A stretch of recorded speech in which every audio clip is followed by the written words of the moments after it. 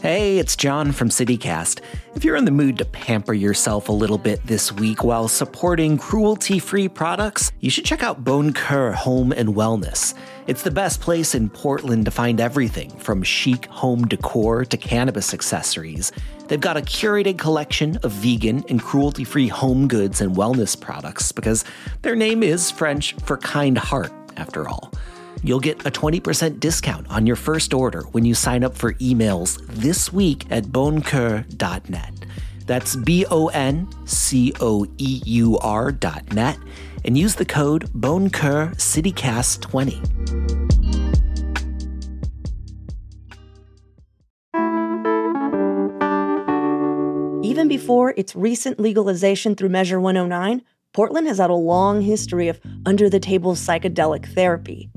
Gabe K.S. is the founder of Rhizome, a communal space in Portland where he facilitates people having their own psychedelic experiences. So today on CityCast Portland, we're talking with him about how he's seen the psychedelic community change as legalization comes into play. It's Monday, March 27th. I'm Claudia Meza, and this is what Portland's talking about. So before we get into it, could you help define what the difference is between recreational and therapeutic psychedelic drug use? That is an excellent question. As far as I understand it, therapeutic drug use is drug use with a stated purpose to sort of address or alleviate some sort of issue, whether it's physical or mental. In the case of psychedelics, it's typically for mental illnesses, although that's changing. Recreational drug use is drug use for the sake of pleasure, connection, togetherness, fun. I actually think there's quite a bit more overlap between the two than people would care to admit. I ask you because you live between both of these worlds. You're a psychedelic guide. So what goes into guiding someone through a psychedelic journey? Yeah, I prefer to call myself a facilitator only in as much as guide implies like that I'm somehow directing the experience. A lot of what goes into it is just building a safe container for a person to have a really intense and revelatory experience in. So I'm there sort of to hold down the fort, as it were, in consensus reality while they explore these different dimensions of their internal world. I also do a lot of verbal processing with them, usually on the tail end of the experience when they're able to use language again. They come back and we have really nuanced and rich conversations about what they felt and what they saw and how we can apply those things to their normal, sober, waking lives. Do you have a rough number maybe of how many of these facilitations you've conducted? Yeah, so I do. I have a working, every time I hold a session, I take note. And I think I'm at 111 or 112 experiences. Wow. So having that much knowledge, what myths are there that you want to dispel? So many. I would say that first and foremost, the very pervasive myth that these things are dangerous. They are dangerous in as much as a car or a book of matches is dangerous, which is to say, if you use them recklessly and carelessly and irresponsibly, there will be consequences. But we don't go about banning matches or cars.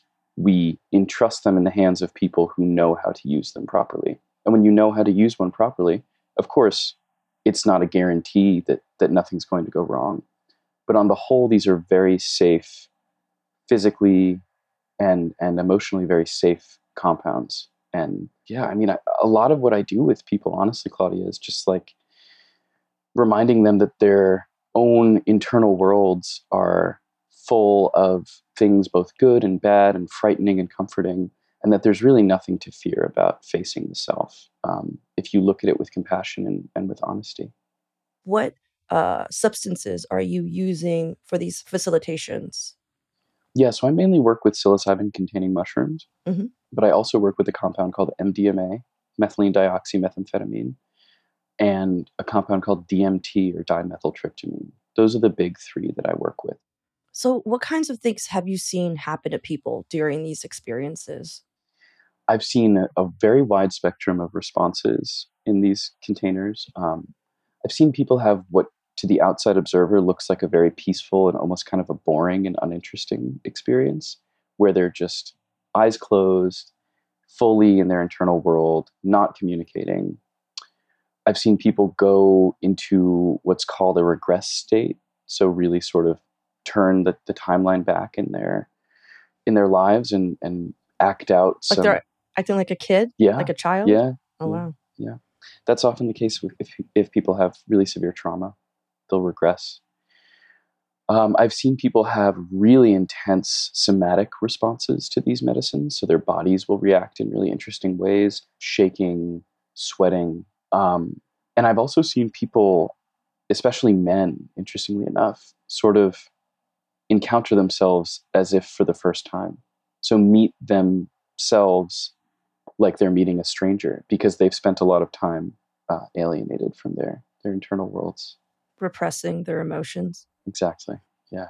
That's why I feel like most men, when you're telling someone, "Oh, you look really stressed out," and they're like, "No, I'm not."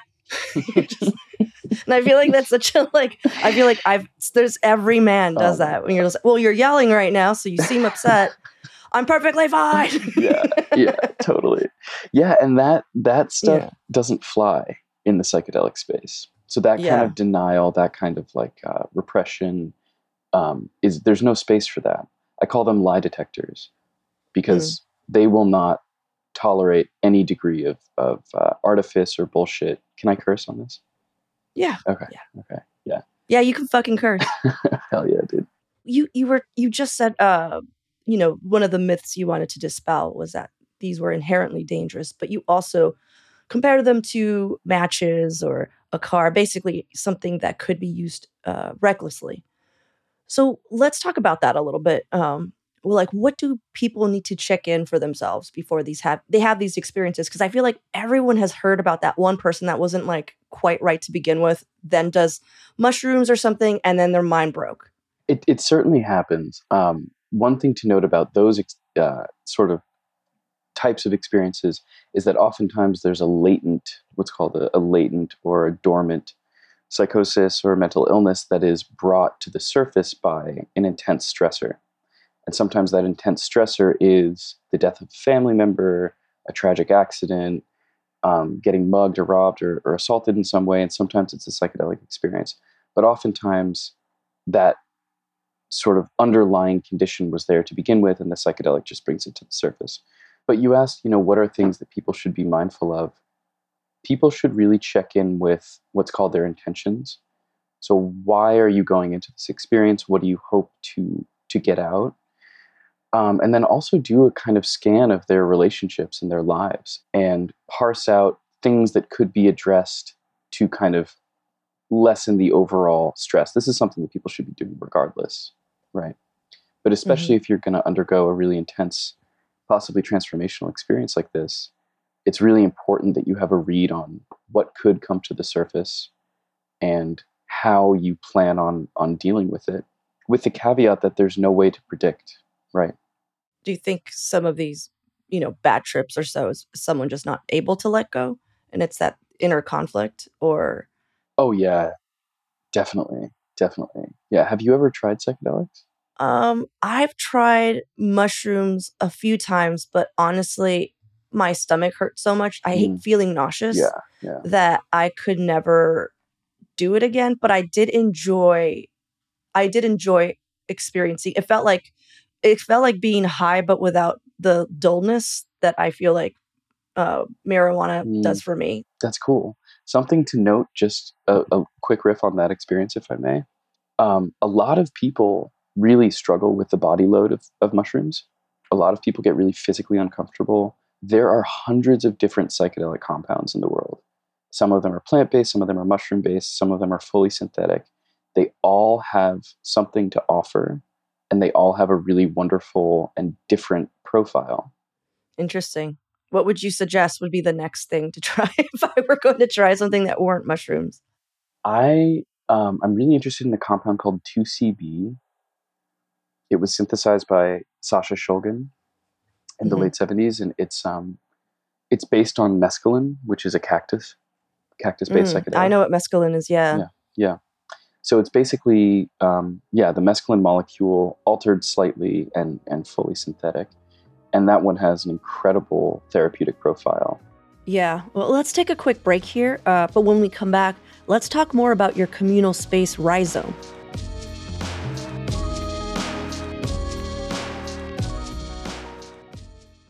Mom deserves the best, and there's no better place to shop for Mother's Day than Whole Foods Market. They're your destination for unbeatable savings, from premium gifts to show-stopping flowers and irresistible desserts. Start by saving 33% with Prime on all body care and candles. Then get a 15-stem bunch of tulips for just $9.99 each with Prime. Round out Mom's menu with festive rosé, irresistible berry chantilly cake, and more special treats. Come celebrate Mother's Day at Whole Foods Market.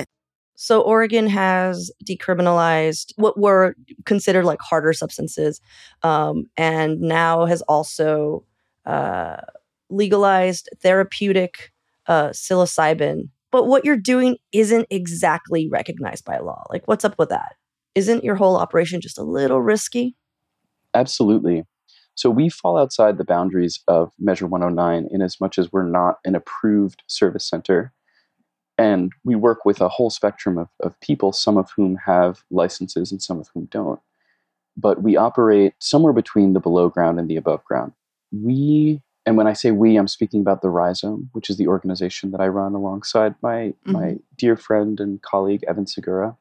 We hold a whole variety of containers for people who are using psychedelics in different ways. We're not strictly therapeutic. We also welcome people who use drugs that fall outside of those margins. We're very harm reduction focused. A lot of these clinics have a kind of one track, like therapy. We do a really holistic, broad strokes thing, some of which is outside of the boundaries of federal and local law. Yeah. So how does the introduction of a license process change what you do? How does the legislation of Measure 109 change what we do? Yeah, like how is it going to change what you do, or how is it changing what you do? It's certainly bringing a lot of people out of the woodwork, so to speak, who otherwise wouldn't have known or been interested about these compounds and these techniques. So it's bringing a more mainstream audience, a more kind of, like I call them, the NPR crowd, right? Older, white, upper middle class, liberal people who maybe experimented with psychedelics in their youth, but had no idea that they had this other side to them. So it's broadening our audience, definitely. It's also bringing a level of scrutiny from regulatory boards and legislators that previously we didn't necessarily have to deal with. So it's turning some eyes on operations like ours. We also offer services at the Rhizome that are far less expensive. And everything is offered on a sliding scale because we're committed to economic justice, actually committed to it, not just like a publicity PR thing where you're saying it just to say it and get, brownie points. We are practically and truly committed to economic justice. It's interesting because, it's inherently different than, hey, I'm going to go into this doctor's office. Tell me specifically about your space. Like, how is it different from that? And why is it important? So the Rhizome is a community space that breaks from the typical medical or therapeutic model in as much as we are not that kind of therapeutic office style space. It's a vibrant, living community space. The space is full of artwork and plants. It's not stuffy. It's very homey. Sometimes it's a little messy. And that's what we try to cultivate. We want to make it feel like a home and like a center, like a truly safe space for people to come. A lot of people have been actively traumatized by typical therapeutic containers and medical containers. And a lot of people, especially people of color and marginalized people, carry a deeply felt mistrust for people with a lot of letters after their names and crave a more community-oriented, grassroots approach to their own healthcare. Yeah, let's talk about that for a sec, because I've been finding this interesting. I feel like in every indigenous community, or, just community in general, has a history of using psychedelics in a communal space. and either it's a shaman or it's like a celebration of sorts. And I just find it like interesting that we have a tendency in I don't know, post-capitalism, where you're just like, okay, what else can we market and sell? And what are we able to get away with, in a sense, even though at the same time people need it. People are the pills aren't working. This isn't working. That's not working. Let's go back to the roots of what people used to do to, kind of heal each other. And I can't imagine that there isn't someone in the indigenous community right now just being like, oh, I hate all of this. Because just to be like, be forced into schools, to be basically told that what you're doing is barbaric. It is illegal. It is, you're going to, like, literally people died practicing their medicines. That's absolutely right. And I should be clear that, we are not shamans or practicing in a shamanic space whatsoever. We don't really pull in our personal practices from indigenous traditions because those aren't my people, and I can't lay claim to that knowledge. Mm-hmm. What I can do is offer an alternative that's based on my own lived experience for people who look and think like me, or who don't look like me, but want something that's not that standard medical model. And then you pointed out something really, really important here, which is that this is and was meant to be a communal experience. This is not something that's supposed to be privatized or strictly used in a one-on-one container. So we try to make space for people who seek that kind of experience as well. Don't just want to be sitting in a room with one person. Wish to be in community and wish to be surrounded and held by people that they know and trust. Yeah. It's a really good point. Yeah. So if someone's listening to this right now and going, hey, this sounds, I want to learn more about it. This forum that you guys are having, Discovering Psychedelics, an intro and community forum. Tell me about it, like when it's going to happen and what people can get out of it. Absolutely. Yeah. Shouts out to Noah Heller. We're putting on an event on the 28th at the Clinton Street Theater at 6:30 p.m. It is called Discovering Psychedelics, an intro panel. It's going to be myself and a series of brilliant colleagues and friends of mine presenting on various topics related to psychedelics. But this event in particular is really geared toward curious people who are just starting on their psychedelic journeys and want to know more. And I personally am presenting on psychedelic history and policy. So I'm going to be talking a bit about how the laws have changed over time, how the culture has changed over time, where we are now versus where we were 5 years ago, 20 years ago, etc. And yeah, just really mapping out a timeline, because these, along with every single one of these drugs, comes a really rich and interesting history. And people who seek to be in relationship with them owe it to themselves to learn a bit about where they came from, perhaps where they're going, and certainly where they are right now. Well, thanks again, Gabe, for making time to speak with us. This was a really interesting conversation. To be honest, I wish we didn't have to stop talking, but we have work. We have other things. No, I got you. Yeah, I know you do too. Totally. Thank you so much, Claudia. It was really wonderful speaking with you.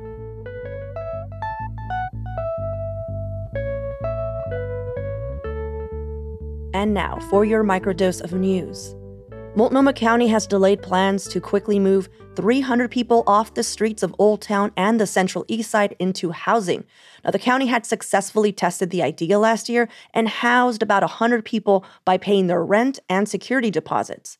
The county blames their slow action on delays in state funding, but will move ahead with just 100 people by the end of June. And in devastating news, Walter Cole, also known as legendary drag queen Darcel 15, passed away last Thursday at 92 years old. She was considered to be the oldest working drag queen in the world, having been crowned so by the Guinness World Records back in 2016. Now, if you're interested in learning more about this celebrated Portland icon, we'll be re-airing a special episode tomorrow that documents Walter's transformation into Rose City's grandest dame. We're gonna miss you, Walter.